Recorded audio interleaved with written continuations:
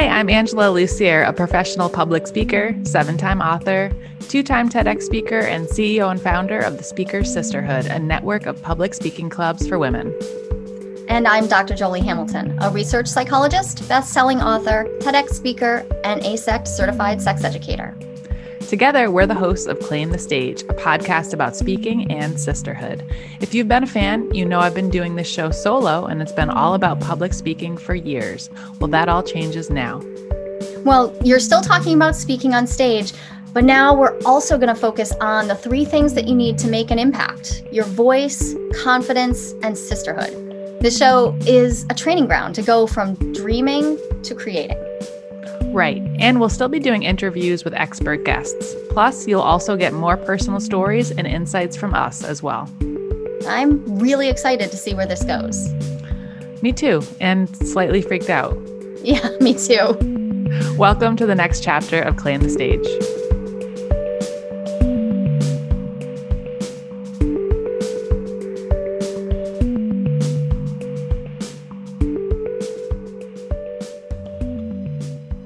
All right, hi. Hi, how are you? Good. I feel like we should have started recording like 10 minutes ago when we first started talking, but here we are. Yeah, whatever. It's always mid-conversation. We could have started last night. Just an overnight, a slumber party episode. Oh my God. Don't make promises you can't keep. Are you saying that you want to do that? I would do that. I once did a workout that I had to run 10 minutes every hour on the hour for a whole 24 hours. So I will do insane things.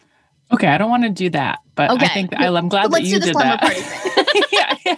Maybe we could do it on Clubhouse. You know, everyone could just tune in and we'll just be like having the most. When I get tired, things get really silly really fast. So I think that could be really fun and different. So let's talk about that for real. I like it. Claim the Stage slumber party on Clubhouse.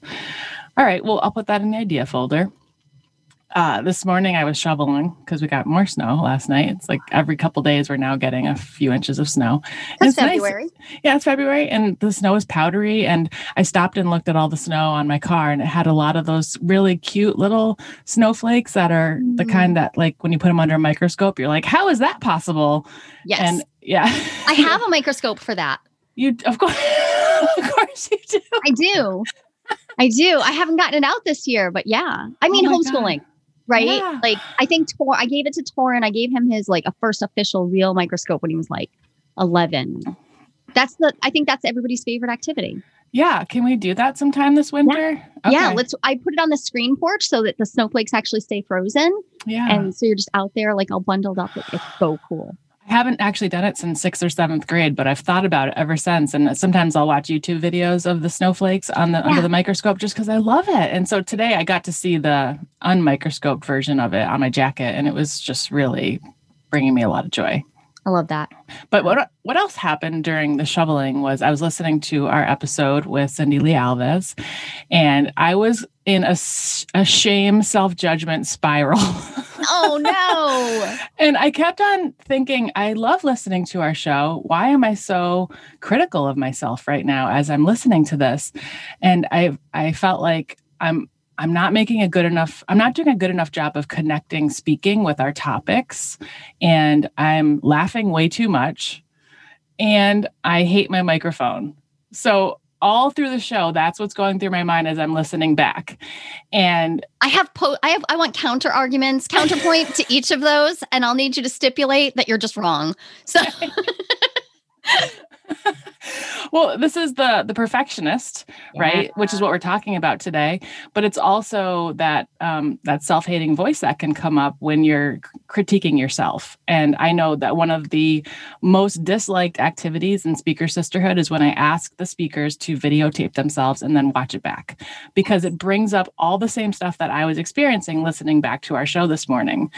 And so I'd love to hear your thoughts on those topics, and maybe we can work through them together, because I thought, is it going to be helpful if I bring this up, or are we just going to like harp on the things that are making me feel like I should never record a podcast ever again? Well, I think saying it out loud though, right? I mean, that's one of the joys of Speaker Sisterhood is you sit there terrified of the day you're going to have to record yourself. Yeah. And then you do it and you find out that the self-hating voices are so the worst part of every interaction around that. Like every other person is going to be spectacular to you. Every other response is going to have at the harshest some comments about like constructive criticism about what you could do to change it and make it better. So I think it's important to say it out loud and like say how scary it is and how gross it feels and how like you just said you were in a shame spiral. Like everybody gets into shame spirals. And maybe they're all related to some kind of perfectionism, or at least some shoulds, right? Yeah. Mm-hmm. Yeah, you got to say it. Got to name it. Yeah, and there may be some truth. Like it is possible that I really care about I know I care about speaking and public speaking, and this podcast has been about public speaking for so many years. And I do have a concern that listeners are going to go, wait, what are we talking about? And how does this relate to speaking? And that's a real question. So I want to make sure that I'm in service to the audience by always making sure that that is a question I'm answering up front, is how does this relate to speaking? And I guess I just want to say, when it comes to the topic of pleasure, just so I can feel like, okay, I did my job, and I know I've mentioned this on past pleasure episodes, is that when I think about pleasure, I think about how to treat yourself better. And I think about how to feel that it makes you feel better, and it makes you think higher of yourself, and it makes you more confident in your voice. And then it makes the whole process of speaking easier. And so I just feel like I needed to say that. So yeah, I can see why it would feel like a bit of like more of a stretch too, because the conditioning we get is to think of things like public speaking as work, right? Mm-hmm. They're effortful, and we think of them as, we categorize them and then we put them into the segment of our life marked work. And so finding pleasure in them may even feel incorrect. Right. But I've seen you on the stage and seen you just like in the zone and experiencing joy from that. So it feels like the overlap is there, but I can see why it could simultaneously feel disconnected. Like they don't relate to each other. Yeah. It's not totally obvious, but when we describe it, it is. It's just that most people connect fear with public speaking, not joy. Right. And I think if we can change that conversation, that's a beautiful thing we've been able to do. And I think it'll take more than 3 or 4 podcast episodes to do that. But if we can continually keep that in mind as we're going forward with the show and with our lives, maybe that message will resonate over time. And that makes me feel like we're doing the job we're setting out to do. It feels really important to me because as long as we stay focused on the fact that fear is the primary emotion related to public speaking, we're feeding it. Like whichever thing you're feeding, and it's good to talk about it. It's definitely great to name it, but I hear people talk about that. And when that's the primary emotion, yeah, it's going to keep coming back up. We have to it's not enough to break a bad habit. We have to insert a new habit. So I loved the idea of tying these two things together. And I think we'll keep tying them closer together. Because when I tie my speaking to joy and pleasure, it's so easy. Like I'll record 4 podcast episodes for various events in one day. No problem. Mm-hmm. It's not draining. It's joyful. It's exciting. But that's because I think I've trained myself to think of it as exciting and fun, not just a thing to get over. Yeah. It's hard. It is hard. And I don't remember who taught me this, but I would say at least 10 years ago, someone said, when you feel fear about getting on stage, see if you can reassign that feeling as excitement, because they actually feel the same. And when you can identify it as excitement, it brings a whole new life to the experience. It's not something you're dreading or you have anxiety over. It's actually something that you're looking forward to, and you're bringing yourself to it. And it's a joyful experience. And that is so true. Every time I have found myself in a space of like, oh my God, what am I doing? Why did I sign up for this? I don't know. What if I fail? What if I fall? All these things. I would be like, you know what? This is actually not a fearful activity. This is an exciting activity. And then everything would shift. And I'd be like, I'm going to have fun with this. I can't wait to see who's out there. I can't wait to have an interaction with them and create an experience for them. And then it would feel so great. Yeah. I mean, that's how you crowbarred me out of the closet and onto the TEDx stage. You were like, it's not fear, it's excitement. And I'm like, oh, it is. And you're talking about something that we actually know this to be true. Emotions don't originate in the brain. The body actually has a whole bunch of sensations. Like, so the body-mind connection is so real in this way. All those sensations, they inform your emotional state prior. They come before your cognitive reasoning, like what, and I'm naming this feeling, right? And so if we can identify the sensations of excitement and name them, so that we can even skip over and not just think, I'm not afraid, I'm actually excited. But if we can do that so much that we get to the spot where we identify those feelings of butterflies and jitters as excitement right away, then we can have this real alignment, and the bi-directional body-mind connection works in our favor, right? Like we can actually feel excited and use that as like an upward spiral, the opposite of a shame spiral going down. We can go up instead into joy and excitement. Yeah. All right. That sounds perfect. Let's sign So up let's just do that. Yeah, let's just do that. Okay. Flip that switch. I also want to talk about my laughter, because I think I've been criticized. I don't know if I'd say the word criticized, but I've been called out before about how much I laugh. I laugh kind of a lot. And one of my friends in high school, when she told me that her grandmother died, I started laughing. And I don't remember that moment, but years later, she brought it up to me and said, yeah, do you remember that time I told you and you just started laughing in my face? And I was like, ooh, I don't remember that, but I feel like that might have happened. And my basketball coach in high school, when things would get really intense, and we'd be in the last 10 seconds of the game, and he'd be like, all right, everybody huddle up. And he'd be going through a play that we were going to do for the last shot, I would be laughing. And he had called my parents aside a couple times and said to them, I don't know why Ange is over there laughing. This is a real serious situation. The game is on the line. And my parents would say, well, that's just how she deals with stress. Yeah. And so when I listen back to the show and I'm like, oh my God, I laugh so much, I must sound crazy. You don't sound crazy, but you know what? Even if you did, what is crazy? I mean, we're just each adapting. Yeah. I think, your parents are right. Like that's one of your stress releases. Yeah. I guess I've just become more aware of it because you're funny and you make me laugh, and I laugh more on the show because I have someone to laugh at. I'm not just going to laugh at myself on the show. That would make me a little worried. Yeah. Like cracking yourself up through the whole episode. I'd be wow. Yeah, I do think I'm funny, but I don't really laugh as hard at myself as I do at you.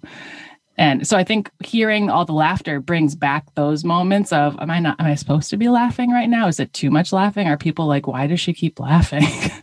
It's funny that you say that, because I just commented to Ken that when I'm recording, I will laugh at things that are funny. I will just laugh. And I've been recording with people who I hear sort of stifle their laugh. I can hear them like pushing it down, and it makes me uncomfortable. I'm like, but I thought we were having a conversation. So I appreciate it. And when it's that stressed laugh, yeah, I mean, that's how you are. I'm not sure, outside of wanting to get a hold of your ability to process grief so that you don't laugh in people's faces when someone has died, outside of like that kind of laughter, it feels like one of the ways you can get to know yourself.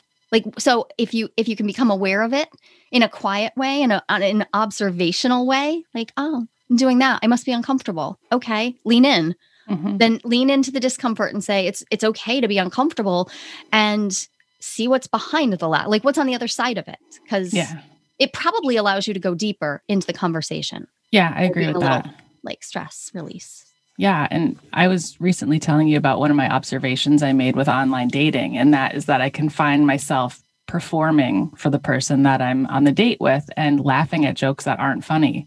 And I think that goes beyond just trying to get them to like me. It goes into feeling like there's a lot of stress in meeting someone new for the first time. And that's a way of letting that stress out, is by just finding a moment where I can insert a laugh that would seem normal. And so I do. And then that person probably thinks, well, I'm pretty funny, but I'm just like relieving stress. Yeah. I mean, I think a lot of dudes should probably not think they're quite as funny as they are. I mean, I have definitely laughed at a joke that wasn't funny on a date. Mm-hmm. Sure. I think you're totally naming it. Like, Yeah. Yep. Whatever. There's discomfort everywhere. Yeah. I think of all the relief valves, that's a good one. Like in general, over like, pulling all my eyebrow hairs out. Like that wouldn't be great. I just learned that that's a real disorder. Yeah, it's a real disorder. And it's hard. I used to chew my hair so much that all my hair was broken. It was all broken. Oh. Yeah, like those kinds of nervous, like trying desperately to mediate all of the input. It's a wild world we live in. Mm-hmm. It's, coping strategies they're a spectrum, right? Like choosing some that are reasonable is how we get by in a world that is totally overwhelming. Mm-hmm. Well, I feel better that we talked about it. Yeah. Yeah. I don't think you laugh too much. I have heard some podcasts where I'm aware of you being nervous and I hear you laughing and I'm like, it's adorable. It's that like little laugh that comes I can hear that, but I don't find it off-putting. I find it like that's what it is to get to know a podcast host too. Like, how they are, how they show up. Mm-hmm. I wouldn't want to listen to that guy, the teacher in the Wonder Years. I wouldn't want to listen to him podcasting. Yeah. That wouldn't be fun. No. No. I notice that when I'm listening, I can tell when I'm about to laugh because of what I'm saying. I'm like, oh, this is uncomfortable for me to say. I'm going to laugh next. And then I do. I'm like, oh, wow. Okay. This is weird. Yeah. So which part of you, which you is you? Is it the one who's laughing or the one who's watching? I don't understand the question. Yeah. Like, you're aware that you're going to laugh, but you don't stop yourself, but you're aware and you're watching and watching. That watcher, I think, could eventually become capable of feeling that discomfort, becoming aware, like, oh, I'm going to laugh. And then move that discomfort into whatever else you want. Like if the laugh is actually stopping you from asking the harder question, or if the laugh is stopping you from receiving the information, it's possible that part of you that's watching and is aware that you're going there, that you're avoiding something, right? That part of you can learn how to intervene, right? And actually go to the harder spot. Yeah. I don't think you have to rush it. No, I think I do want to go to the harder spot, but the laugh is what is sort of the softener into the harder spot, because it takes what could be an intense question or a really off-putting comment and it softens it and it makes it more palatable. Yeah. Yeah. At least in the cultural milieu that you exist in, it feels like that makes it easier. Yeah. And I could see how sometimes it would feel off for other people. But now you said softener, and all I can think of... I know what you're thinking of. All I can think of is Dan Levy in that skit on SNL. That's it.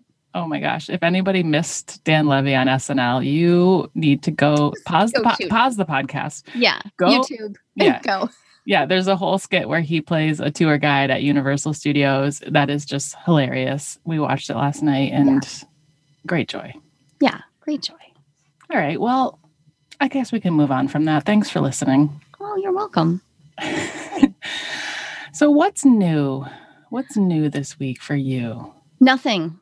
Okay. Nothing's new. Everything is old and the same as always. It's not true. But boy, it feels that way. You know what, though? I had a realization. I said that to you last night. I said, nothing's new. I have nothing. There's nothing written down on my card for what's new. But that's because we're at midwinter.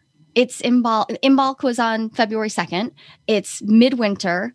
This time of year always for me feels like a deepening and a hibernation. And yet I'm really, really busy. And I have chosen to do a set of things that makes me have a very packed schedule.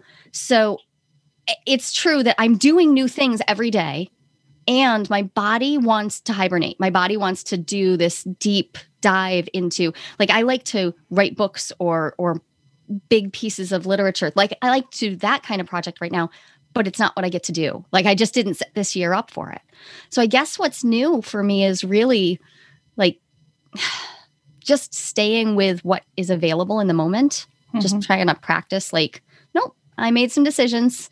They're not actually in line with like what I said I wanted this year to be like exactly. But but it's going to be like, it's one semester, it's 13 weeks, and it's going to be fine. So what's new is I'm just reading like so many pages every week, and my brain is growing all the time. Yeah. So you're in it. You're in the schedule and the plan that you made for yourself, and you're working through it every day. Yeah. And it's fine. What about you? What's new for you?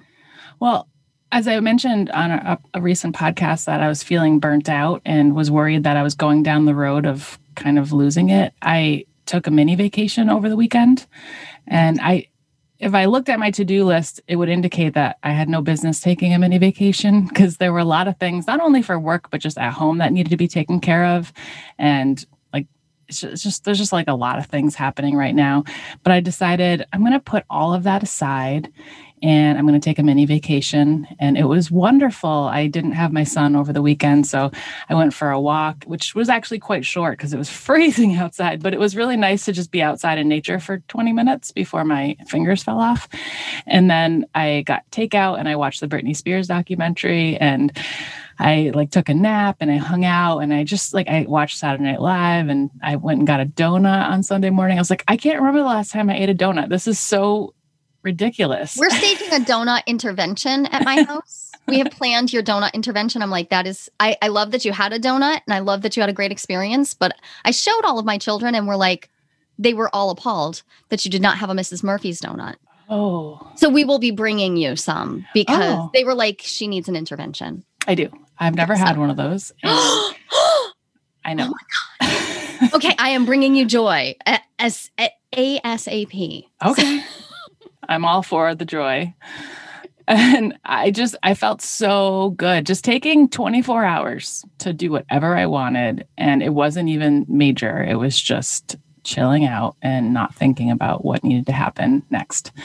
It was such a great gift, and I highly recommend it to everybody. And I'll be doing it more frequently because it just needs to happen. And I'm the only person who can do it. Nobody else has control over that but me. And I think sometimes I forget that I'm the one who controls my schedule, because sometimes it feels like there's just so many priorities and people to help and things to do that I just forget that that's an option. Yeah, totally. So I watched you, because you Instagram lived it, and like little clips, and I was like, oh, that's what I should have done this weekend. And instead I worked every single second. So we had complete opposite weekends. I worked every single second of last weekend. And so this weekend I'm like, oh no, that's not happening. I'm going to work till like midday on Saturday, because I have an appointment. But then Saturday into Sunday, you're right. There is, the only answer is to shut it down, because this list cannot be finished. They're unfinishable. Yeah. Like not just tasks, projects and inventions and creations. Yep. So yeah, better be nice to ourselves. Yeah. And I did feel like I was skipping school. Like, I'm just going to run away from this for a day, and nobody's going to know. And I'm not going to get a permission slip. I'm not going to tell my parents. I'm out of here. Did you skip school when you were in high school? Only twice. Was it awesome? It was awesome. I went hiking one time. We went up to the Summit House, and I think we ate lunch up there, and my friend had a convertible, and we drove around all day in a convertible. Like, look at us, world. We're skipping school. It's only 11 in the morning and we're not at school. And then that's a peak moment. It was huge. And I mean, I felt like I'm a badass because I skipped school twice. You know, I have never in my whole like 12 years of schooling I was never late for school once. Wow. I feel like that's an accomplishment that I did not get a certificate or a trophy for. So I'm just going to mention it here on the podcast. Yeah. That is trophy worthy. I was late to high school over and over again because my bus kept being late, and I kept getting detention for it, but it wasn't like, it was my bus. It was so I went and argued my case to my assistant principal. Good. I argued it because I didn't want it on my record. Yeah. I don't know where I thought this record was going or who was going to look at it, but I didn't want it on my record. Where would you be today if that was on your record? That's what I want. Exactly. I mean, a complete failure, probably. That's reasonable to figure. Yeah. I never did skip school. I never did it. Oh. I don't know. So the person who I married first, I also dated in high school. So for my junior and senior year, and his mom was a teacher. So like skipping high school, like if I was going to skip with him, then like she was going to know immediately. We would have been in trouble then. So I guess that probably added into it. Probably, yeah. I think I'll skip school this week then. Yes. Just to do it. Yeah. Never done that. Okay. All right, good. Well, let us know how it goes. Yeah.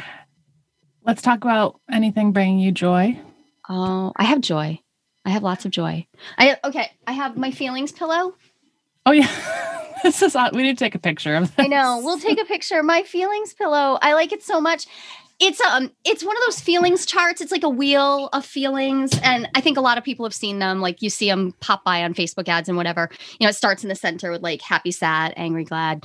And then there's more and more feelings out. And I have wanted one to have around. And I've had one like stuck to our fridge before, but I don't have any more wall space. I have no more wall space, and I have a lot of art on the walls where there is space. So, but then I found a pillow cover. So now I have it in pillow form, and now I can squeeze the pillow, and I'm just really unreasonably happy about it. It's awesome. I love it so much. And you also have your pillow cube. So I also have my pillow cube. Yeah. I even ordered a second pillow cube for myself, because I wanted a travel size one. Oh. Because I'm so attached that now I know that realistically I'm not traveling anywhere for a year, but that's how attached I already am to my pillow cube, because I have had the first like unbroken sleep of my life. So yeah, my pillow cube and me we're buddies. I love it. I got a polka dot pillow cover for my pillow cube. Oh, we'll have to get a picture of that too, because I still have no idea what this pillow looks like. And in my mind, it's really awkward looking. Yeah. That's right. It's really funny that we're talking about pillows, because my first thing I wanted to share has to do with pillows. So stop stealing all my ideas again. I told you I'm a little too witchy and psychic to be like, I'm not actually that helpful, because I'm like, oh, good idea. Pluck. I'll have that one.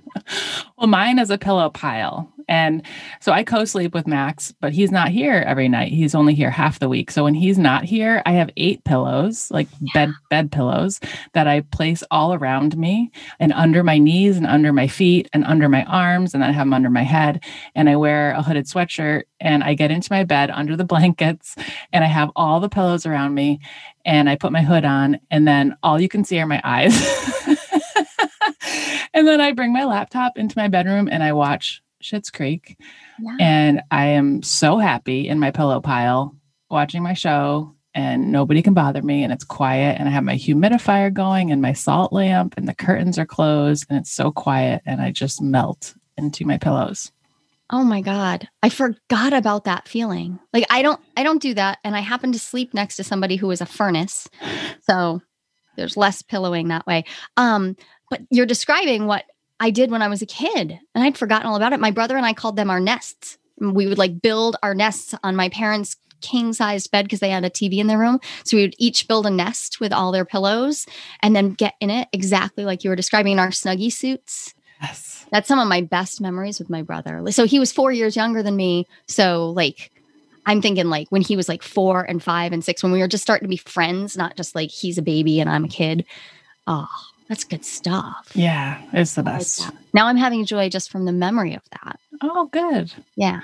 I really hope this exercise makes everyone listening consider where their joy is coming from. Like that's really what my goal and my dream is for us talking about this, is that they're going to look at their life and go, where's joy showing up for me? Yeah. And I had an email from a friend a couple days ago saying, I've been listening to your show and here are things that are bringing me joy. And she shared a few things and I was so happy. I was like, yes. Yes. That is like, that's a world improvement. Yeah. Notice it, name it.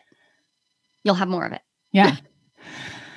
Do you have another thing bringing you joy or pleasure? I do. I'm going for pleasure because I re-upped my Dipsea subscription and I am obsessed right now. So Dipsea, tell everyone about this. Okay, Dipsea is an app, and you can listen. I think you can also have it on your computer, but it's an app. Download it to your phone. It's a pretty reasonable. I think it's like $7 a month. It's not expensive, and it is audio erotica, and it's more than that though. It's like first off, they've done a really good job of including things like condom use in like really sexy ways, or including negotiations, or making sure that there's like ongoing consent in a lot of the stories. So it's erotica that just has this angle that I can actually like, I feel like I'm having good encounters modeled for me while I'm getting off, which is awesome. But also there's a wide variety. You can like check off what you're looking for. Are you looking for like a couple? Or are you looking for, are you looking for he, or she, or are you looking for he, or you can go for non-binary stuff. You can like look all across these dimensions. You can look for hard edge stuff or more mellow. And because it's not a visual image, there's something really like relaxing and interesting, and like you can kind of go off in your own direction. You're creating the image yourself in your mind. It's juicy. And as background music for sex, fantastic. And they have now like guided masturbation. Oh, who knew that was a thing, right? Yeah. Like, Yeah. I mean, I have done that as part of like live workshops, but I hadn't realized that they had added this. And so, yeah, I am on Team Dipsea right now, and I'm not selling it. I just think it's an awesome thing that exists. Yeah, it is. And you gave me a free year of it, and I've been enjoying it too. I've only gotten to listen to a few different stories, but my first thought when I listened to it was the production value is excellent. It really is, because it's not just people like reading erotica. No. They're like acting. Yeah. They're voice acting it really well. I just listened to Leather and Lace, and like they nailed it. They did a great job. Like, I have been in some rooms where this stuff was actually happening, and this was amazing.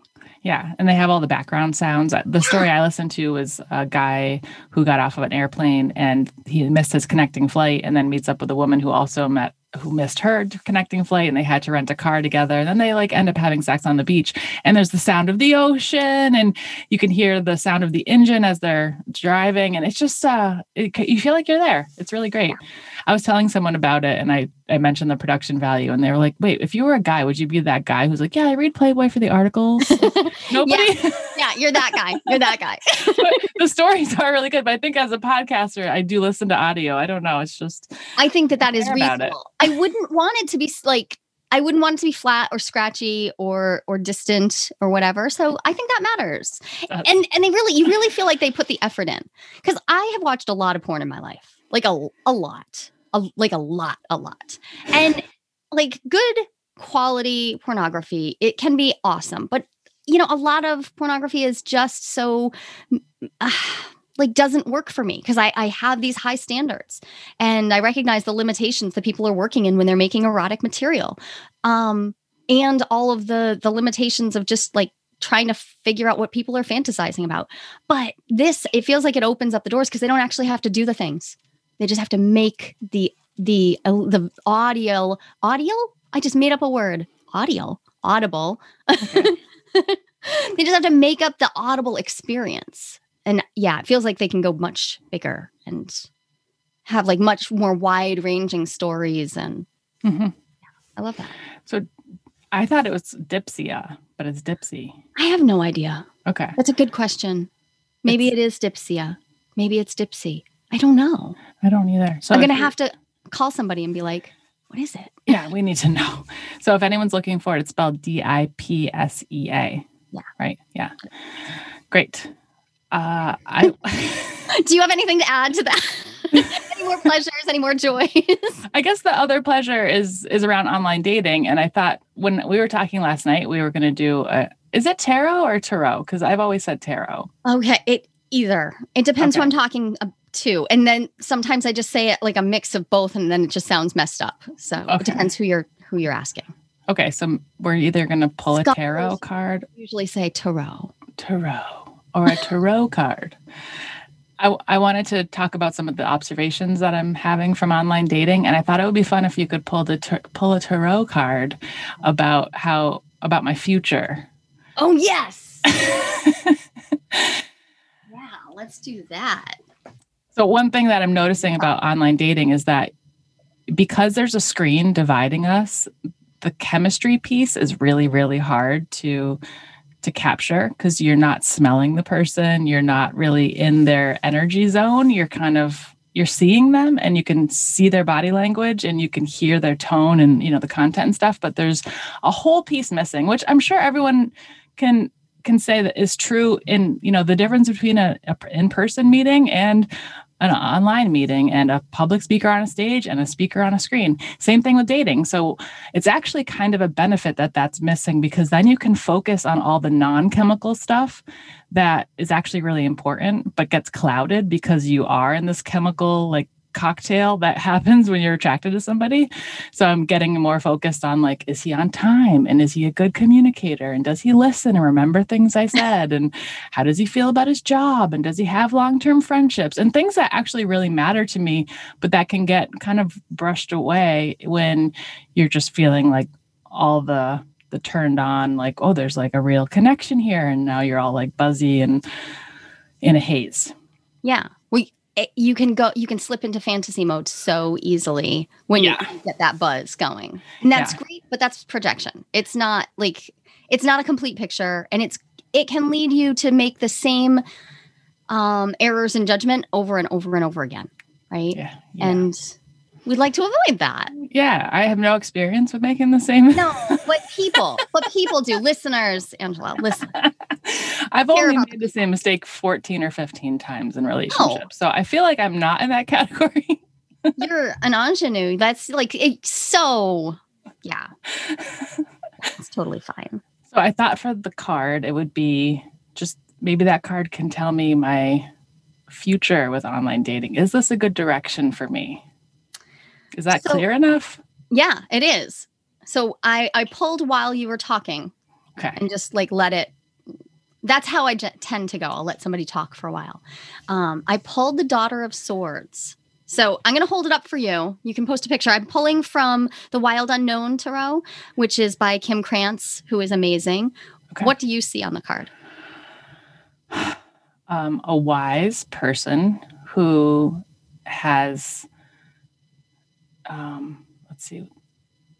who is sort of standing on a tightrope. Like, is this okay? Is this the direction to go? And then all those spots above the owl's head, because there's an owl standing on a sword with little dreamy spots or stars around its head. Those look like optimism and like magic and possibility. Cool. How do you feel about magic and possibility in relation to dating? Scared. I mean, magic is probably what I've been operating from the whole time, of like, oh, I can ignore those red flags and just like magical thinking. Exactly. This person can fit into this expectation I have, and I'll just pretend all those other things aren't there. Yeah. Yeah. So when you think about a tightrope, how does it feel? Is it scary? Is it exciting? Is it interesting? Where does it go for you? Oh, it's terrifying because I'm afraid of heights. And so being on a tightrope is the last place I want to be. So the sword suit has to do with the intellect and the mind, right? So I'm hearing you applying judgment, and judgment gets such a bad rap, right? Judgment, I like to insert the word discernment, because judgment is really discernment. You're inserting your ability to discern what's helpful versus not helpful for you. So that tightrope that you're feeling, that you saw, that you implied out of the visual of the sword, feels to me like a really excellent image to hold on to. That tightrope that you're feeling, while it feels scary, it's a good warning, right? Like, you actually want to stay aware of your surroundings when you're on a tightrope. Tightrope walking can be incredibly safe, but you have to be aware of your surroundings and of the sensations in your body and the little, like, subtle perceptual changes, right? But the owl has this innate wisdom, like innate. So you said right away, I see a wise person, right? The owl has innate wisdom, and all of those little inspiration spots around. It feels like, to me, you're seeing the fact that you have the capacity to discern well, to go on these dates and make good decisions for yourself. And that you're nervous that you'll slip into your magical thinking. And the thing that I'm noticing is there's always, like, every card can be read in this tension, right? These two different ways. So there's a lot of potential in the Daughter of Swords. Kim Krantz writes that sometimes this becomes a burden, this watching, this never stopping the watching and trying to figure it out. So I'm reading this card and thinking, your dating life it's new. It's in its infancy. And you're in the phase where it's good to be watchful, not just of the other people. You're not just discerning, you're discerning what's going on in you, right? So that feels important. And yet you want to allow yourself to move through this phase into enjoyment of it too. And trusting yourself. You said a wise person, and that instantly for me brings to mind what you said last week about trusting yourself, about just knowing that what you feel, what you have sensed is actually real and you can trust yourself. So I think that the cards say that you can trust yourself. You just need to stay aware. You can't go to sleep and just do what you've always done. Yeah. You need to actually stay present. Yeah, that resonates. Thanks. You're welcome. Yeah, that was helpful. I love the cards because I don't see them as like, they're not as woo-woo as all that. They're just a good jumping off point for any psychological discussion. Yeah. That's all. Do you want to pull a card for yourself? Yeah, why not? What the heck? Do you have a particular? Yeah, what's your thing? I'm going to question my my ability to stay present for the kids has been really challenged while I'm also taking on, I'm in school and I'm teaching and I'm building a business again, and it's been challenged. So I want to ask how I could best show up for the kids because teenagers actually need a lot of attention. They're like having toddlers in a way. How can I best show up for them? Because they don't need me to be helicoptering. I know that. What do they need? So, ooh, I got the Six of Pentacles. The Six of Pentacles is cool because it looks so pretty to me. It's like a branch. In Kim Krantz's deck, she paints it as a branch of like, but it's like a thorny branch. Like each pentacle is like a little rose. So my initial reaction to it is like excellent and beautiful, and like there's also something grounded because it's a branch. It's not, it's organic as opposed to like just lines or whatever. I'm going to read what she wrote. She wrote that the Six of Pentacles has to do with prosperity, growth, and generosity. So I'm cast into, right, the Pentacles about generosity. It's been called the coins at times. Mm-hmm.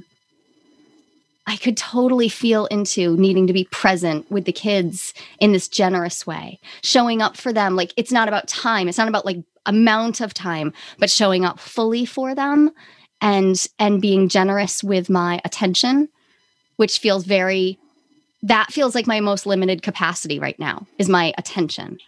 So noticing what they're doing, paying attention, and being generous with them in lots of ways. That feels good to me.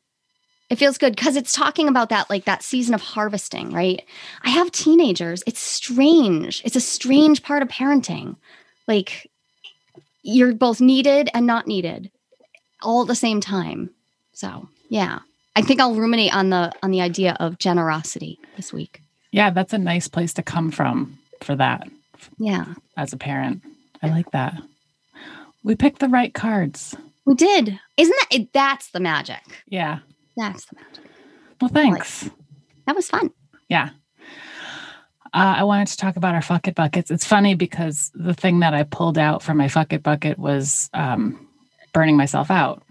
So we don't have to get into that again because I feel like we've already talked about it. But it was funny that came back out of the bucket. It's like, oh, I guess I'm just really being asked to look at this and make sure I'm just treating myself well and remembering that everything will get done. It will. Doesn't have to happen today. And sometimes stuff just burns away, like burn out. Yeah. Maybe some of that stuff on the list will just like, it feels important in the moment. Yeah. Doesn't mean it will be. Right. Yeah. Did you pull anything out? I did. I put this in last week, and then I was hoping that because I put it in and I was very careful about taking everything out and putting it in at the bottom, that I wouldn't choose it. So I wouldn't have to say it. And the universe had other plans. So I pulled out trying to be someone Angela will like. Oh. Like that, but that's a thing, like specifically trying to be like, it's a no-win situation. Because if I try to be someone you would like, I have to guess and project and imagine who you want me to be and then try to act like that's not at all how I want to show up in any of my relationships. But because we've been so intentional, I find myself falling into this little pattern of like, well, let me make sure I what exactly, rather than be myself. So I put it in the fuck it bucket, and apparently I needed to be reminded of it again like 4 days later on air. Is there anything in particular that you've caught yourself doing that didn't feel like you, that you were doing because you thought I wanted it? It's not really particular. It's more like a sensation of not being sure that I'm saying all the things, which you've called me out on before. Am I saying all the things, or am I holding back? And I don't hold back in most circumstances, but you have noticed in the past that I have held back, and you have felt like maybe I thought you were fragile. And instead I'm like, oh no, I'm just terrified you won't like me. So I'm trying to act like a nice person because I deep down really don't believe that I am. So I'm like, I'll act like a nice person and that will solve the problem. What we discovered last night is that we operate from two different core values or core personality types. I'm nice at the core and you're honest at the core. And so I guess because you see me as nice, you want to be nice too. But I love that you're honest at the core. And that's the thing that I want you to be all the time. So when you are acting, and then when you are acting nice, I'm like, why is she being nice? Like, and it's, and it's not that you're not nice. It's just a different energy to it. Yeah. Yeah. Cause it's not, I feel it. It's not authentically me to leave something unsaid or to, and I've learned how to make myself more palatable to audiences and how not to scare people. And I did not know how to do that at all in my 20s or 30s. Like not at all. I was just like one person all the time, and it was loud and brash and blunt, and that was it. I've learned how to make myself palatable, and now I think I only do it when I really like somebody, and I'm like, I have to make sure that they like me. But it's been a few years. I think I need to set that down. Yeah. So fuck it. Yeah, good. I like this. I'm going to give you some chimes. Yay! That's a good one. Chimes. Yeah, the pair chimes. So we're going to talk about perfectionism soon. We're almost there. But the last thing I wanted to talk about was what we're working on right now. Because tonight I have a new class coming out. I decided I was going to make a series of classes, one a month, called the Pop-Up Talks series. And the first one is happening tonight, and registration is still open. So you can still grab a seat if you want to. And it's all about how to build confidence to speak on camera. As I mentioned earlier, this is, I'd say, one of the hardest topics and activities for people to do, whether it's going on Instagram Live or on a Zoom meeting, talking into the camera, or creating like a training video for your business. If this is something you struggle with, you may want to check out the class, because I'm going to pack so much information into an hour. And it's an opportunity to learn about mindset and content and setup and subtitles and uploading and editing and all the things that stop people from making videos. It makes it all a lot easier and kind of walks you through the things that you need versus all the stuff that people like complicate the whole activity with. And I'm hoping that by doing it, it'll give everyone less fear around it. And just make the experience more enjoyable, because video is such an effective way to get your message out there and connect with your audience and promote what you're doing and show your personality. That is like I think it's 600 times more effective than text, like writing just in. Yeah. So I think if anyone's interested, you can go to speakersisterhood.com and there's a link there to register. And I'll also put a link to it in the show notes. And I am certain that it will be spectacular, because the thing I always take away from your teaching around public speaking in any format is that you always offer a framework. Like you always make it this very clear, do these things. And so often when I have seen people speak on speaking, they stay in the abstract. It's this very abstract sort of pushing the birds out of the nest. And you just lay out a freaking system. Like, here, how about if we just do it? Very, like, here's the instructions. Do it. I love that. So, thanks. Yeah. Yay. What are you working on? Oh, I am working on systems right now. So it's boring. And it's not frontward facing. But I noticed that with all this busyness, and I'm booked, which is awesome. But I want to smooth out all of my client experiences, and even my student experiences. So I'm working on my Dubsado, like my backend stuff, and setting up all of the systems that need to like smooth everything out so that people are getting consistent communication from me. And that is reminding me that like that's a really deeply held value for me, that I show up for people and that I don't just drop off the face of the earth for 2 weeks at a time. I mean, a vacation's a vacation, but that like the people that are really hard to get a hold of, or you email them and then weeks later they get back to you and then they're all super in and then they disappear again. And it's just really hard on my nervous system. Like that makes me feel so much self-doubt. So that's not how I want to show up. So I think I've been doing a good job of it, but I've been doing that by like being on all the time. So instead I'm going to put some systems in place that'll make sure I'm not dropping balls and I'm not forgetting people, and they feel taken care of, because that's how I want people to feel. So it's not just a business thing. Like that's actually just how I think I can make a difference in the world, is by showing up. I have all this extroverted energy, so I want to show up for people that way.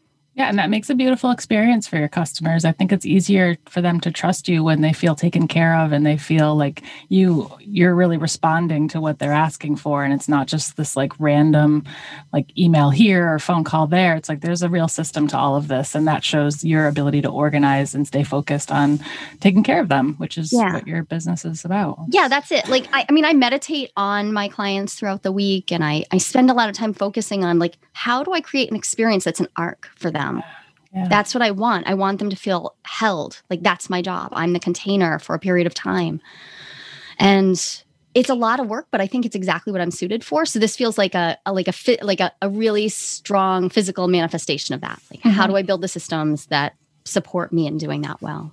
It's awesome. It'll make your life so much easier too. Yeah. Not a bad thing. Yeah. So last thing is what we're reading. And I have to say, I have had no energy to read anything, because every time I pick up a book, I read about a paragraph and then I fall asleep or think of something else I need to do. So I haven't really been reading, but I know you're always reading. So is there anything you want to share? I am. I finally got the book Magnificent Sex, Lessons from Extraordinary Lovers. It's by the eminent scholars Peggy Kleinplatz and Dana Menard wrote this book, and it came out a few months ago, I think. And it's just been like waiting for me. And Saturday night, I was so burned out that I was like, I'm just gonna enjoy this. And I read it for about an hour and a half. And yeah, so Peggy Kleinplatz has been putting together this phenomenal research for 15, 18 years maybe on optimal sexual experiences. So we talk so much about harm reduction in the sexuality field. We talk about like, how do we feel better? How do we communicate basic needs?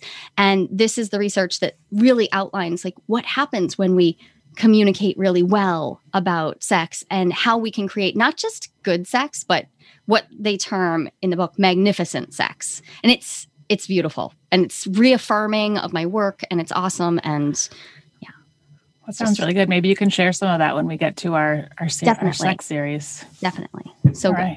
Awesome.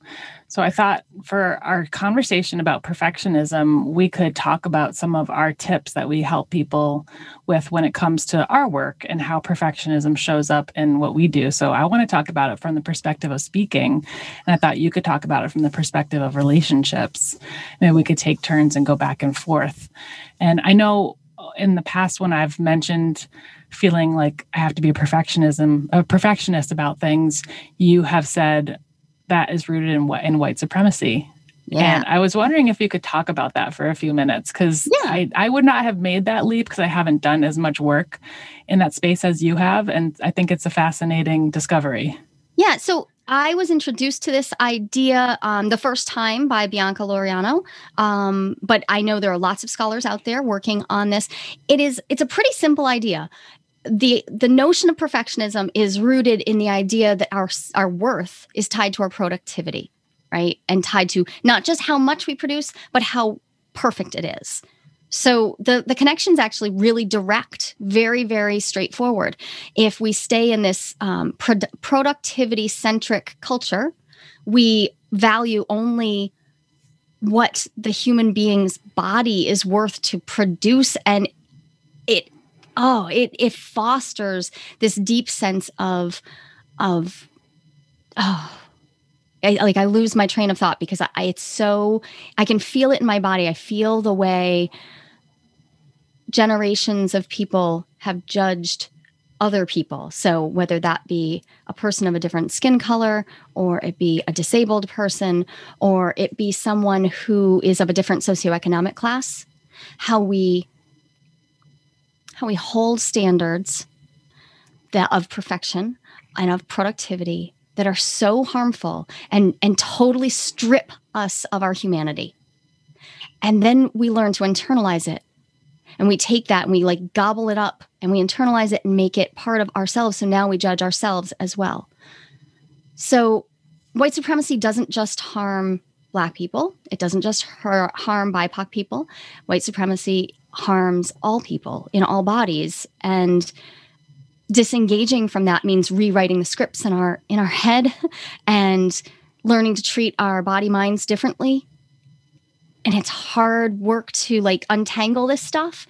But I come back to the messages that I was taught in the first justice, equity, diversity, and inclusion classes that I took. They were to chill the fuck out some of the time, to actually rest. And this is work rooted in Black scholars, in Indigenous peoples, like their work around setting down these standards that do not serve our humanity. It's hard, right, to set down a standard we've had our whole life. Mm-hmm. And I just said a whole bunch of words, and maybe it sounds like too much to some people, but I think that's actually the insidious nature of white supremacy. We've taken it part and parcel. It's just our cultural milieu here. It's what we live in. It's the zeitgeist. It's the water we swim in. So we think it's normal. And there's a difference between normal and normalized, right? Just because something is typical and happens all the time doesn't mean it's actually good for us.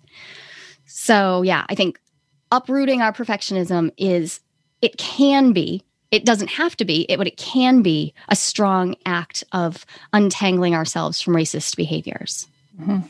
And it sounds like not only perfectionism, but also productivity. Yeah. So they're tied tight together. Yeah. And I think like just as I've been talking about for the last hour, feeling burnt out, it's like how much of that is tied into an internalized expectation I have of having to be productive all the time and having to like prove my worth and show that I'm someone who's of value because I'm putting so much out.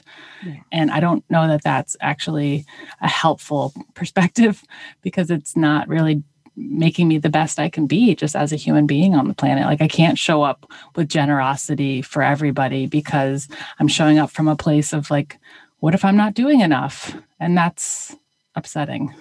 It's reminding me of the argument between like push versus pull marketing. Like I feel like productivity and perfectionism have to do with like, let's push everything good we have out into the world. We'll make sure we're super visible and seen as being hyper competent and being perfect and getting the shit right. Like we just get it right versus just being good enough. And really, like really, really being it. So the things we practice well with virtuosity, right? We practice them to a level of exceptionalism because we're just being, not because we're striving for perfectionism, but because we're allowing ourselves to be more ourselves, more and more ourselves. And when we do that, people are drawn to us, in fact, and the right people are drawn to us. But it's really hard to set down the idea that we need to like push out this image of perfection. Yeah, I think that's definitely an ongoing struggle for me is like, I want to create something that people find and are excited about and get, want to get behind. And then I also feel like I need to be everywhere. I need to show everybody everything they need to know. And it's like, ugh, that's just maddening. It's a lot. And we can't, then it becomes difficult to know, am I showing up authentically or am I trying to be everything to everyone? And that's actually a tricky question. Can you be caught in your perfectionism and trying to be everything to everyone? And those two things now are going to be at war with each other inside of you because those two things can't really coexist. So now you have an internal battle where you're probably getting in your own way and self-sabotaging your perfectionist techniques so that like that is just not going to be effective. Yeah. No wonder we're tired. No wonder. So there was Glennon Doyle had a post on Instagram the other day where she showed a picture of an amethyst and she told a story about amethyst. And I wanted to share it because I think it's a really great framing for this conversation. She shared the story about being at the museum and learning about amethyst. So the museum volunteer says, "Do you know how amethysts are created?" And her daughter says, "How?" And then the volunteer says, "Something goes wrong. Some kind of wonky thing happens to the quartz. Every time a quartz has a radiant color, it's because something that wasn't supposed to happen to quartz happened." And then Glennon says, "Oh, pick me. I'm her mom. Excuse me, amazing scientist person, but did you just tell my daughter that it's the mistake, the imperfection of the thing that creates the beauty of the thing?" And then her daughter says, "Oh my God, Mom." And then and Glennon says, this is outside of context of the conversation, "You guys, that thing you think is effing everything up is what's making you beautiful." Yeah. And I thought that was a really nice illustration. I know she always does. She always does. So yeah. good. Yeah. Especially on this subject. Yeah. Well, when we are recovered perfectionists, we have something to say about it. And I have something interesting to say about that. Yeah. I really thought that I was not a perfectionist. Like I have only even started wrestling with that in the last 6 months because I'm good at accepting good enough, like really good at it. I'm like, I don't care if the kitchen floor is perfectly clean and if a conversation is only good enough, that's fine with me. But it shows up in other ways. Perfectionism is so insidious that it's taken me a long time to realize that mine doesn't point outward so much. It points inward. It's a big inner judge. And it's, I got a lot of work to do around it because I haven't called it this thing. So I haven't been paying attention to it for, 44 and a half years. So it's a while. Yeah, it definitely, it shows up in certain places in my life too. And one of them is, I have a deep fear of being seen as unreliable. So I try so hard to be perfect at being reliable and someone that people can rely on. And on Monday night, we had something scheduled and we missed it. We both missed it. Totally. And I didn't realize it until the next morning. And I texted you and I said, "Oh my gosh, I'm so sorry. I missed that last night." And then you texted me back. You're like, "I totally forgot about it too." Totally.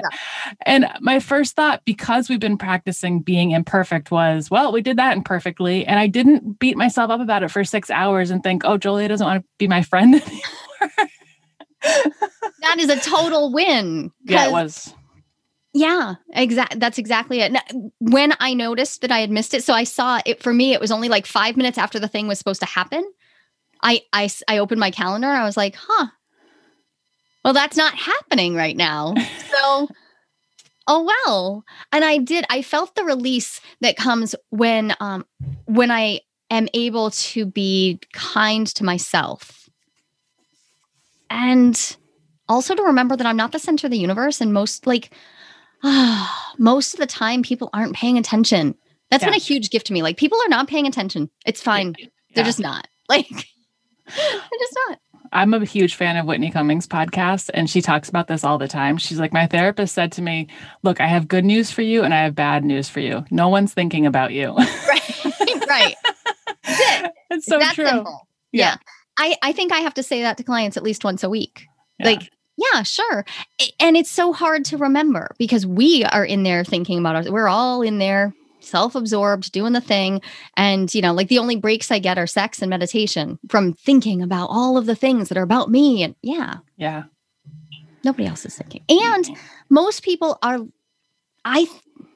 most of the people in my life are assuming goodwill. So if I make a mistake, they're assuming that it was a mistake. Yeah. And I have thought that they were assuming it was a genuine character flaw, like that was just going to color everything they have ever known about me and everything they ever could know about me. Mm-hmm.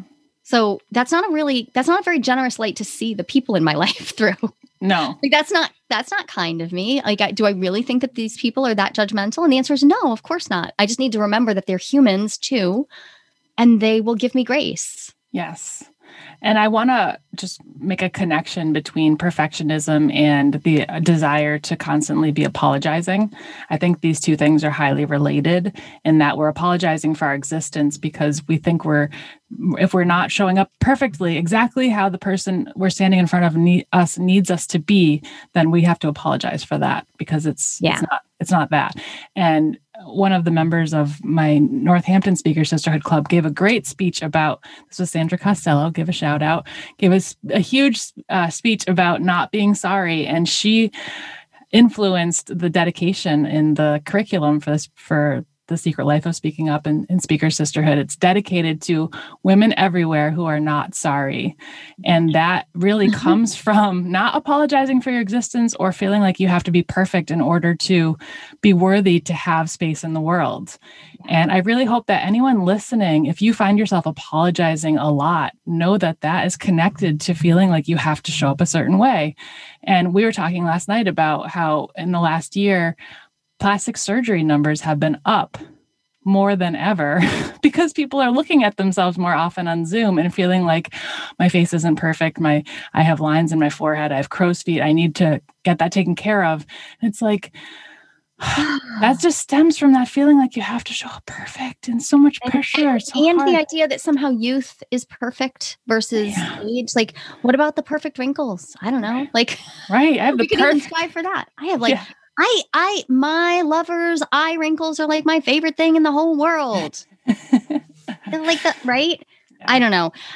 I'm reminded of when it's a really common thing at a speaking club to like watch somebody get up in those first few speeches, especially, and apologize several times. Apologize for either over preparing or under preparing. Mm-hmm. Apologize for either bringing a prop or not bringing a prop. Apologize for choosing something slightly off the curriculum. Apologizing for having emotions. Yeah, feeling's a big one. Every single time, right? Yeah. Like I didn't realize how much it happened until I was sitting in club, and these were otherwise really confident seeming women who I was like, if they felt to me like they were confident, but as soon as they would step up to the front of the room, they would often just have 3, 4, 5 apologies. And it took several tries. Like, right, I don't need to apologize for that. Yeah. Right. It's a great space to practice. Yeah. Not apologizing, especially for the emotions. Mm-hmm. I know. Nothing I like more than seeing somebody have emotions while they're speaking. Oh, it is so common. I mean, even when we see people on TV, like accepting an award and they're crying and they're apologizing, it's like, oh, why is everybody apologizing for having feelings? This is crazy. If Dan Levy is listening, I hope he's thinking about this before the next time, because there's just more awards coming Schitt's Creek's way, clearly. So, I think we modeling exceptional being there and not apologizing. Yes. And I appreciate you folding him into the episode. I want to every episode we possibly can. Yes. That's the goal. Until he comes on the show, which he is coming on the show. That's the goal. Yes. Yeah. All right. So want to share one way that perfectionism gets in the way in relationships? Yeah. Okay. I'm going to talk about at the middle point. So we have the perfectionism that shows up at the beginning that you were talking about earlier, like you're trying to be somebody during a date. But then you get to the middle part of a relationship where things have settled down, and it is so strange to me how we can still be trying to be perfect for somebody who knows us in many ways better than we know ourselves.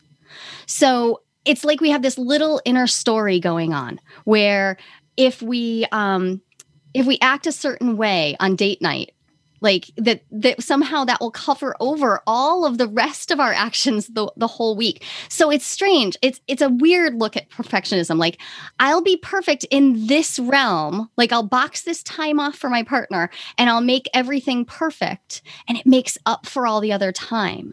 And I think that the reason it relates to perfectionism for me is because it's overlooking the fact that our partners see us as humans. We're people. We have ups and downs and highs and lows, and they don't need us to be perfect. They like us. If you're in a healthy, yummy relationship, they like us because we're not perfect. They like us because we're amethyst, because something has happened, because something's gone wrong, and that's what makes us beautiful. And so if we strive to be perfect, like on date night, or we strive to be perfect on an anniversary or something, we're missing the opportunity to stay in our humanness and enjoy the fact that our partner actually likely revels in some of the things that we really struggle with. So returning ourselves, like all of ourselves, like bringing all of ourselves to the party, means setting down the idea that we have to show up a certain way and show it, and instead just let ourselves be messy and complicated, even on special nights, even when, we're trying to set aside that time. Do you have a way to know when you're trying to act perfect versus being yourself? So I've seen it happen a lot lately. People talk to me about date night. Date night's a big deal, right? Because we're all trapped in our houses, right? So either you have a date night planned and you're finally getting out because you figured out a way to safely go out somewhere, or you've set aside the time and like the children are Velcroed to the walls in their room, whatever it is, whatever you got to do, and you have your date night. And so first off, the pressure is up, right? You've put all this pressure, and perfectionism is absolutely worse when you've got the pressure cooker going too. So then on top of that, you've decided that there needs to be a certain outcome. And the outcome isn't a thing to happen, it's a feeling. But often the two people haven't actually agreed on the feeling they're going for. And so there's a huge problem. If you're trying to act perfectly, aiming at one feeling, and your partner is even showing up and trying to act perfectly, going for another feeling, you are not going to have a perfect night. You are not. So the best advice I have to get past that is to decide to agree not on your activity, not on what's going to happen, because all that stuff can get messed up. Everything can go wrong. Agree on what the feeling is you're going after together. Yes. How do you want to feel? And just keep aiming at that so you can keep course correcting, like little teeny course corrections. Like, let's say all of a sudden it's snowing and you're like, oh, we really shouldn't leave the house because we don't know, like, who knows? Okay, a little course correction. So how could we were going to go listen to music. How could we bring some of that? What did we want? Oh, you know what? We wanted to feel close. We wanted to feel that sensation of being next to each other and enclosed by the sound that we were going to go listen to, even though we were just going to go sit alone in our car and listen to an outdoor concert, but we were going to be enclosed and quiet and taking in, okay, cool, we can do that. We can replicate that because the feeling that we were going for was closeness, was the stuff that comes with not talking. Like, we were looking for the shared experience and the feeling of coming together and sort of synchronizing our breathing to the music or whatever. And that's just an example, but if we aim at a feeling and then we have to course correct, we can still get to that feeling together. And heck, you still might have a fight. And stuff could go off the rails and you could still forgive each other. Yeah, this is brilliant. And I like the idea of setting that expectation around feelings. And would you do an intermission like halfway through the date and say, okay, how are we doing? Totally. Yeah. Absolutely. Yeah. Ken is great at calling intermissions for us. I forget in my own relationship, I'll forget to do that. But he has a really nice pace to himself. So he will call an intermission. It's not the word he uses for it, but it's totally what he's doing.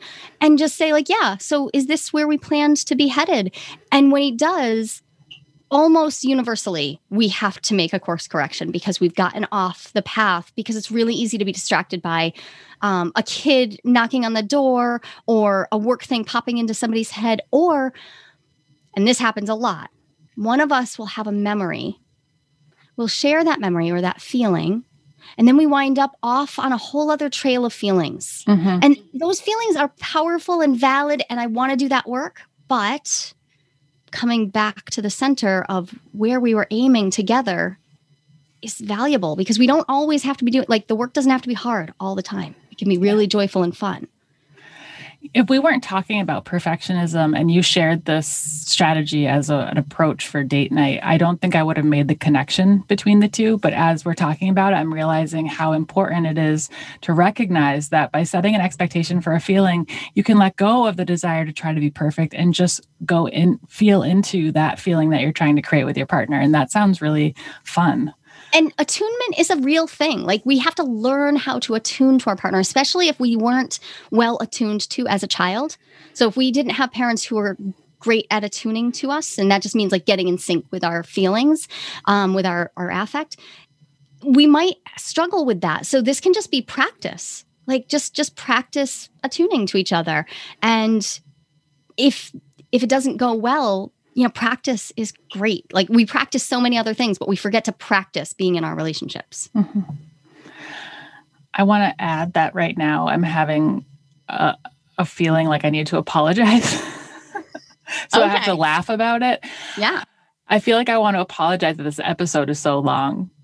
Oh, well, it is. It is long. You're right. But what's wrong with that? It's actually a great episode. Yeah, they do. It's cool. They are empowered to their pause button. It's totally fine. So funny. We empower. We're taking up too much time. Yeah, take a break. All right, let me go into one thing that stops people from speaking when it comes to perfectionism. One is saying no to speaking opportunities, because you think you don't know enough about the subject or you don't feel confident enough as a speaker. I would say these are the two biggest reasons that people don't speak on stage. Is I'm not a good enough speaker. I don't know enough about the topic. And I have to just say, like, have you ever been to a conference and you see a speaker on stage, you walk out of the room and you go, that speaker was technically perfect. That speaker knew exactly how to present all their information perfectly. No, nobody's looking for that. They're actually looking for a beautiful story that the speaker shares about their life, or a personality trait that stands out, that makes them unique. Seeing someone's humor come through, loving their perspective on a subject. Like, these are the things that an audience loves to see, because they're seeing their humanity. And when you go into that speaking experience thinking I have to memorize my whole entire speech, and I need to make sure I hit all my points, and I need to make sure I know everything on the subject, it's maddening. It's also unnecessary, and it takes all the joy out of the process. I totally agree. I mean, that killed my TEDx experience for me. It was terrible. I was forced to memorize my speech. So, and anybody who's watched it, that's not me.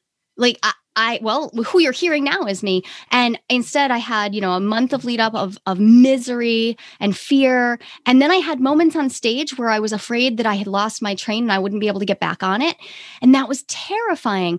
I am never afraid when I'm speaking off the cuff. Never. I give speeches without notes and hit my time perfectly all the time. And that was the most terrifying speaking engagement of my life. Mm-hmm. So yeah, like, ditch the perfection and go for the real. It's so much, yeah. Yeah, people want to see your authentic self. I mean, I know that that's like the most overused cliche term at this time, but it's actually really important that you show up as a person who maybe isn't a perfect speaker, but that you have information to share. And nobody wants a speech with 100 facts about a subject. Boil it down to 3 or 4 things and just make sure that you really focus on those topics in a way that drives the point home to your audience. You don't have to know everything about a subject. And if you do Q&A at the end of a talk and an audience member asks you a question you don't know the answer to, you can say those 3 words that actually help people trust you more. The 3 words, I don't know, are very, very powerful, because no one is expecting you to know everything about an entire subject. It's impossible. Yeah. And I am actually excited when I'm asked a question I don't know the answer to, because I can say, come up afterwards and give me your email address and I'll research it and get back to you. And it gives me an opportunity to learn something new that I didn't know before. And I'm not standing up there feeling embarrassed because I don't know where to go with that. It's like, hey, we've hit on a subject I haven't even thought of before. I'm sure there's information about it out there, but so I want to reinforce that if you're given an opportunity to speak on stage or to present at a virtual conference and you aren't feeling like you're an expert yet, that's okay. You don't have to be an expert. You can share what you do know about the subject, share your experiences, share what you've seen, and just being one step ahead of the audience is enough. And no one's expecting you to be a perfect speaker. They're expecting you to show up as yourself to present what you know. And you know what's underused? So if you don't feel like you're an expert and you're overwhelmed by an offer to engage, ask for a smaller time spot. Like maybe you want to talk on the subject for 10 or 15 minutes, which is actually people's real attention span anyways, so that you don't feel like, oh my gosh, I have to prepare a 50-minute presentation. Like I have gotten the most powerful presentations ever have been 15 minutes of just a person really sharing like the story and their point. And that's so powerful. And maybe you turn something into a panel discussion where 3 people do that. And you can like take it down a notch and allow yourself to be real, because that showing up and trying to be all perfect is not, I don't know. There's a lot of information on the internet. We don't actually need more perfect. Right. And I think you bring up a good point about the panels. If anyone were to ask me what's my favorite way to present, I would do a panel all day. Yes. All day, or giving an hour-long presentation. I think it's more interesting for the audience. And it's also more fun because you get to just be in the experience and you're present with it. So for anyone who's new to speaking, that's a great way to get started, is to be on a panel, because you can speak in short bursts. And it feels like there's a lot less pressure. Yep. And there's a conversational aspect that can happen. It doesn't always, but you can encourage it. And that can help. I mean, it can foster an interdisciplinary, transdisciplinary conversation, like whoever you're talking with, even if the subjects don't feel like that. I mean, you and I are always combining 2 topics that don't feel like they're related, and we bring them together anyways. That's the third thing. And it's super important. And I want to add that if there's a conference that you hope to speak at and you weren't asked to speak, or you submitted an application and they didn't approve it, you can always contact the conference organizer and say, can I recommend we do a panel on this subject, and I can be one of your panelists, and I have a couple other people in mind who could also serve on the panel. You're now helping them do their job, and you're filling in time where maybe they had a speaker who canceled or they didn't have something in that slot, and they may say yes. And now you've booked yourself a speaking gig, and you're doing something that's less pressure than having a whole workshop that you need to fill. Totally. Yeah. Pro tip. So you have another way that perfectionism gets in the way in relationships? Well, I think the other one is in trying to be something we're not. You know, there are these really clearly defined boxes for what what anyone is supposed to show up as. So I'm instantly cast into all of this gendered language. Like, how do I show up as like the perfect woman? How do I show up as the perfect man? And first off, I want to just tear off the gender labels and say, okay, we're all messed up about gender anyways. So that's a bigger conversation. So for a second, I'm going to set that aside and say, we each have this image of who is wantable, right? And now it's reinforced by Instagram and swiping. And I'm not down on social media. I love social media, but it does reinforce this idea that we have to be something specific, something very, very perfect and airbrushed feeling in order to be wanted and wantable. And whether you are currently dating or you're in a relationship, these things can affect you. Mm-hmm. And I have found a really wonderful trick to completely change how I relate to my body and how I relate to showing up and like being wantable. I'm not sure what else. Yeah, wantable. Desirable sounds even too much. Just wantable. Because I do believe I'm lovable, but I don't always believe I'm wantable. And what I did was I started intentionally shifting who I was following on all of my social media, shifting it over so I have larger bodies and varied bodies, disabled bodies, and all of these different bodies to look at. And And I stopped following people who were striving for perfection. Even some people who I know, in fact, are not, and really don't want to have to hold that image up, but they're still doing it on their social media. I just, I muted those folks so that I could focus on the people who are showing up not imperfectly. They're showing up as them, perfectly them, exactly who they are. And when I did that, that was 2 years ago. I am like an entirely different person from then. Like my body image completely changed. I got comfortable in my skin again. I can interact with people who I'm dating in a different way. I interact with my partner in a different way. I feel wantable in a way that I have not. And it took a long time because the image is everywhere, right? We're just surrounded by images of unobtainable perfection.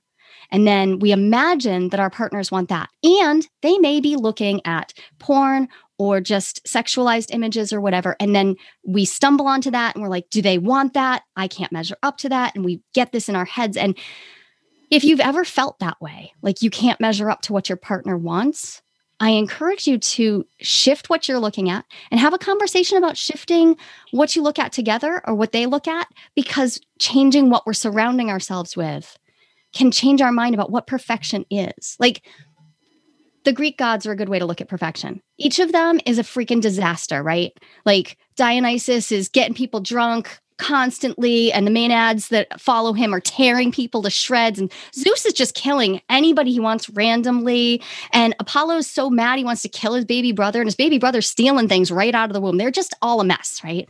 They're each perfect. They're perfect in their one-sidedness, and they're in their mess. And I love that example. Like you have your unique perfection, and that will come through in your relationships if you can start accepting it in yourself. It's a strange relationship to perfection. Like I don't actually want to let go of the word entirely, because the word perfect, like messes are perfect. I love messes. So I see what you're saying. By saying like the way that I am right now is perfect. Yeah. Is empowering versus saying like, I'm doing things imperfectly to try to remove the pressure of being perfect, but you're actually just accepting that you are who you want to be and what you want to look like. Yeah. I think it's a different way of looking at perfection, right? Yeah. Like it's an objective versus a subjective experience. So if I say there is an objective, measurable version of perfect, and I need to be that is white supremacy. It's hyper masculinity. It's the patriarchy. That is like this just the notion that there somehow is an objective standard of perfect. But if we release that and we say, actually, what there is a subjective experience that I have of showing up fully myself and being so much myself that no one else could possibly be like me. So how could I ever be compared to anyone else? I can only ever stand next to other people. That kind of perfect I'm here for. Totally. Me too. Yeah. That sounds really good. I want to make that a soundbite. Okay. The second thing that I wanted to share about becoming a speaker and trying not to be perfect at it is what you talked about earlier, which is not being afraid of injecting feelings into your talk. And this is probably the number one thing that I see women and men apologize for on stage. Anytime there is an emotion that's showed that goes beyond confidence and humor and just, sort of presenting yourself as someone who has authority, it's perceived as the wrong way to do it. And I would say there's no one in the audience who is viewing a speaker on stage or on the computer who is showing real vulnerability, who's showing real feelings that are emerging from the topic, who's saying, I can't believe they're doing that right now. Right. I've never met anyone who has said that. It's like, wow, that's so touching that they're so moved by this, that they're willing to show that side of them to us. Yeah. And it's such a special gift that you give the audience when you go there, that it's a rare thing to experience, seeing someone just in that state. So to apologize for it really dampens the gift. Yeah. And I want to encourage anyone who speaks, who gets the opportunity to be in front of others and express things they care about, to not be afraid to go there. If a Yeah. tear shows up, do not apologize for it. Let it be there, because everybody is going to be hanging on that moment because it's so real and there's so few of them. Right. And I want to just change that whole experience for people, because it's a valuable part of public speaking. And it's a valuable part of that connection that can happen when you don't shy away from it. There was a great example of that at the TEDx that I presented at. Elizabeth Pryor Studer showed up and gave an amazing talk on the N-word and on like, how do you handle the N-word in the classroom? Elizabeth is a professor at Smith and just had a brilliant talk, but in the middle of it, you felt it. And I the whole room felt it. I think there was this electric moment where we realized that she wasn't speaking about a topic. She was speaking the topic. She was saying the things that don't get said. And I have all the hairs on my arms are standing up just thinking about it. She was saying what doesn't get said and talking about how it had impacted her. And that talk has I think it has over 1 million views now. It's so powerful to watch her experience the emotion, and you realize this is so real, so palpable. And I had seen her give the speech already several times in practice.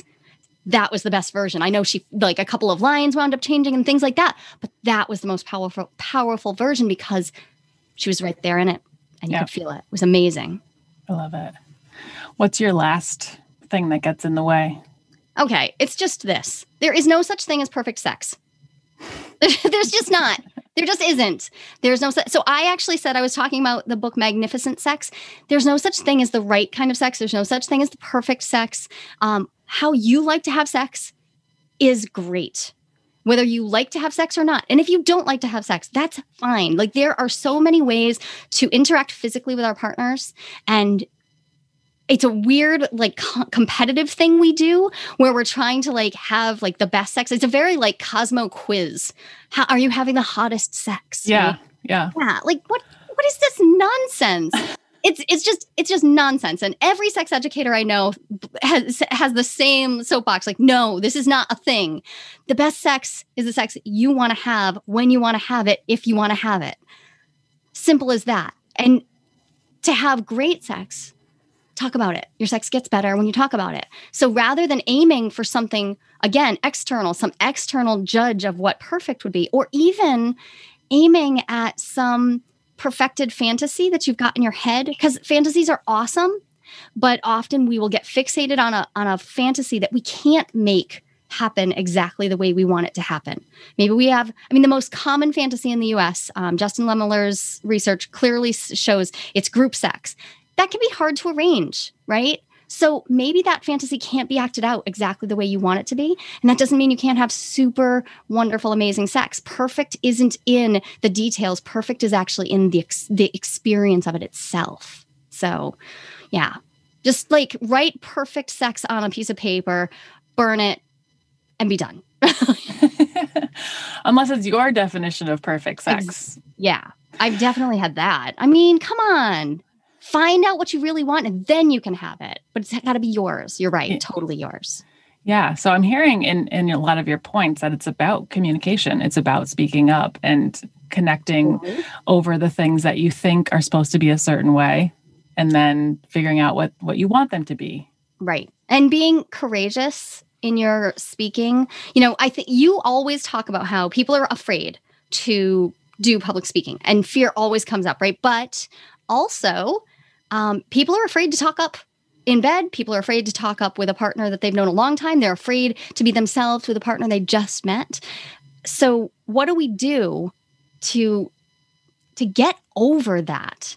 And the first thing we could do is set down the idea that there's an objective, perfect standard. If we set that down, and then we just say the uncomfortable thing, the first uncomfortable, we don't have to have a whole speech prepared. The first uncomfortable thing. I often will have people practice the first sentence they need to say.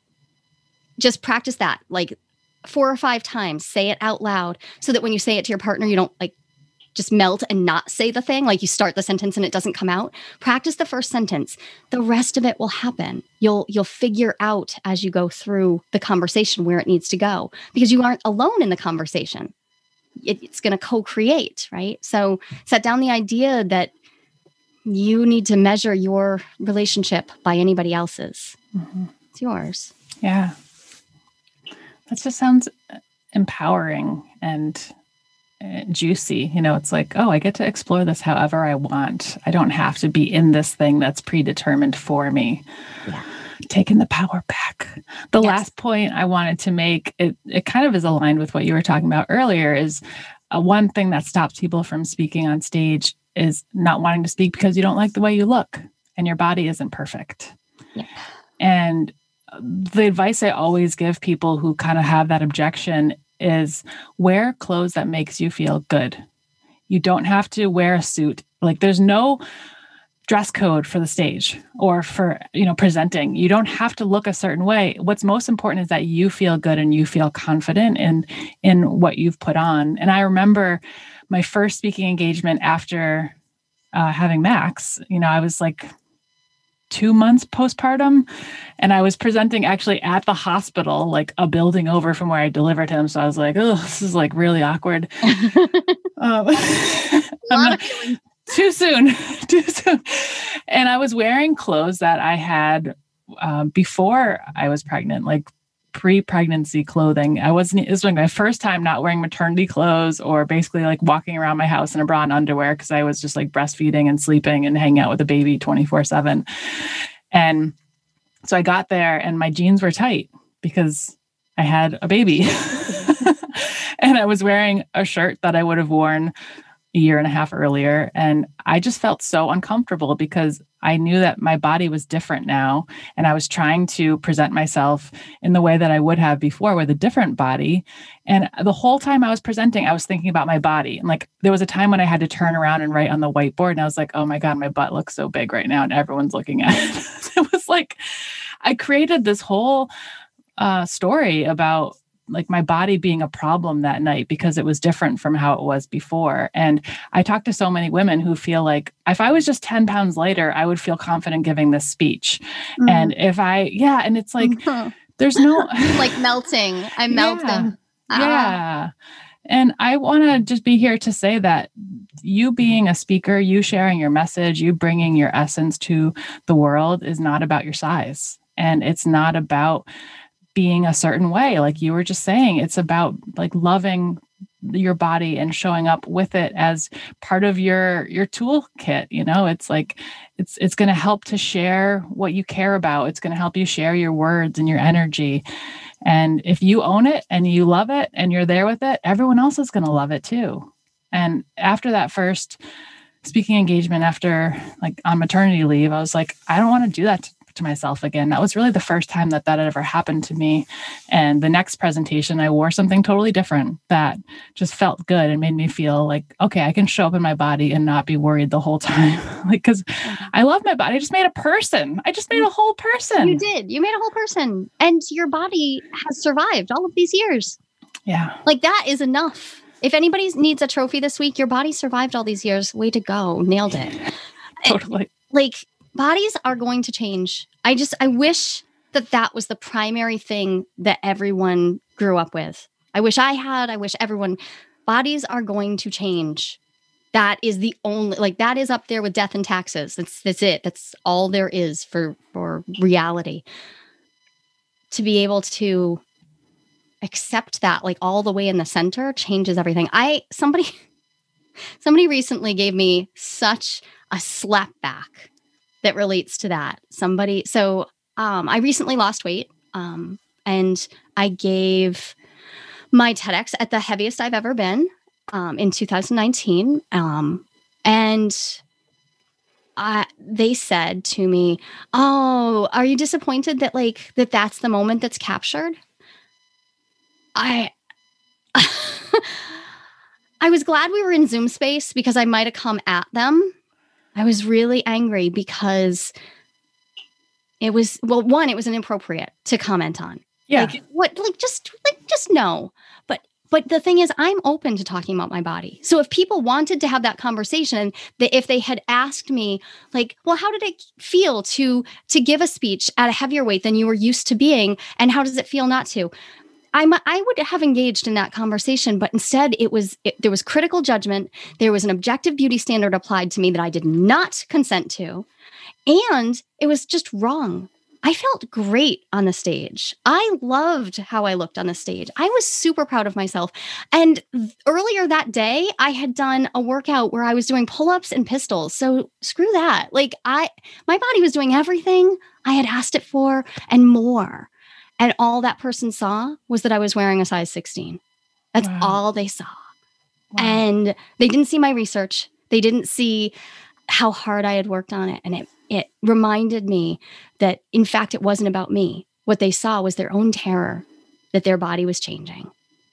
And I feel that I have a lot of compassion for it because I get it. But our bodies change. Show up as you are right now. I swear to God, if we all just did that, we would outnumber the people who believe that there is an objective beauty standard. I know they exist. I know you've read the comment sections. Don't read those. Those people do exist, but we would outnumber them. And we would be beautiful, each in our own ways. And then our messages would be heard loud and clear. Yeah, I think that's a good place to end, unless you have any other tips you wanted to share. No, that's good. All right.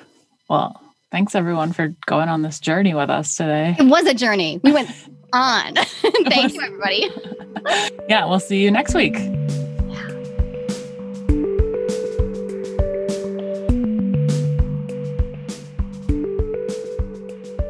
Jolie and I hope you love listening as much as we love making this show.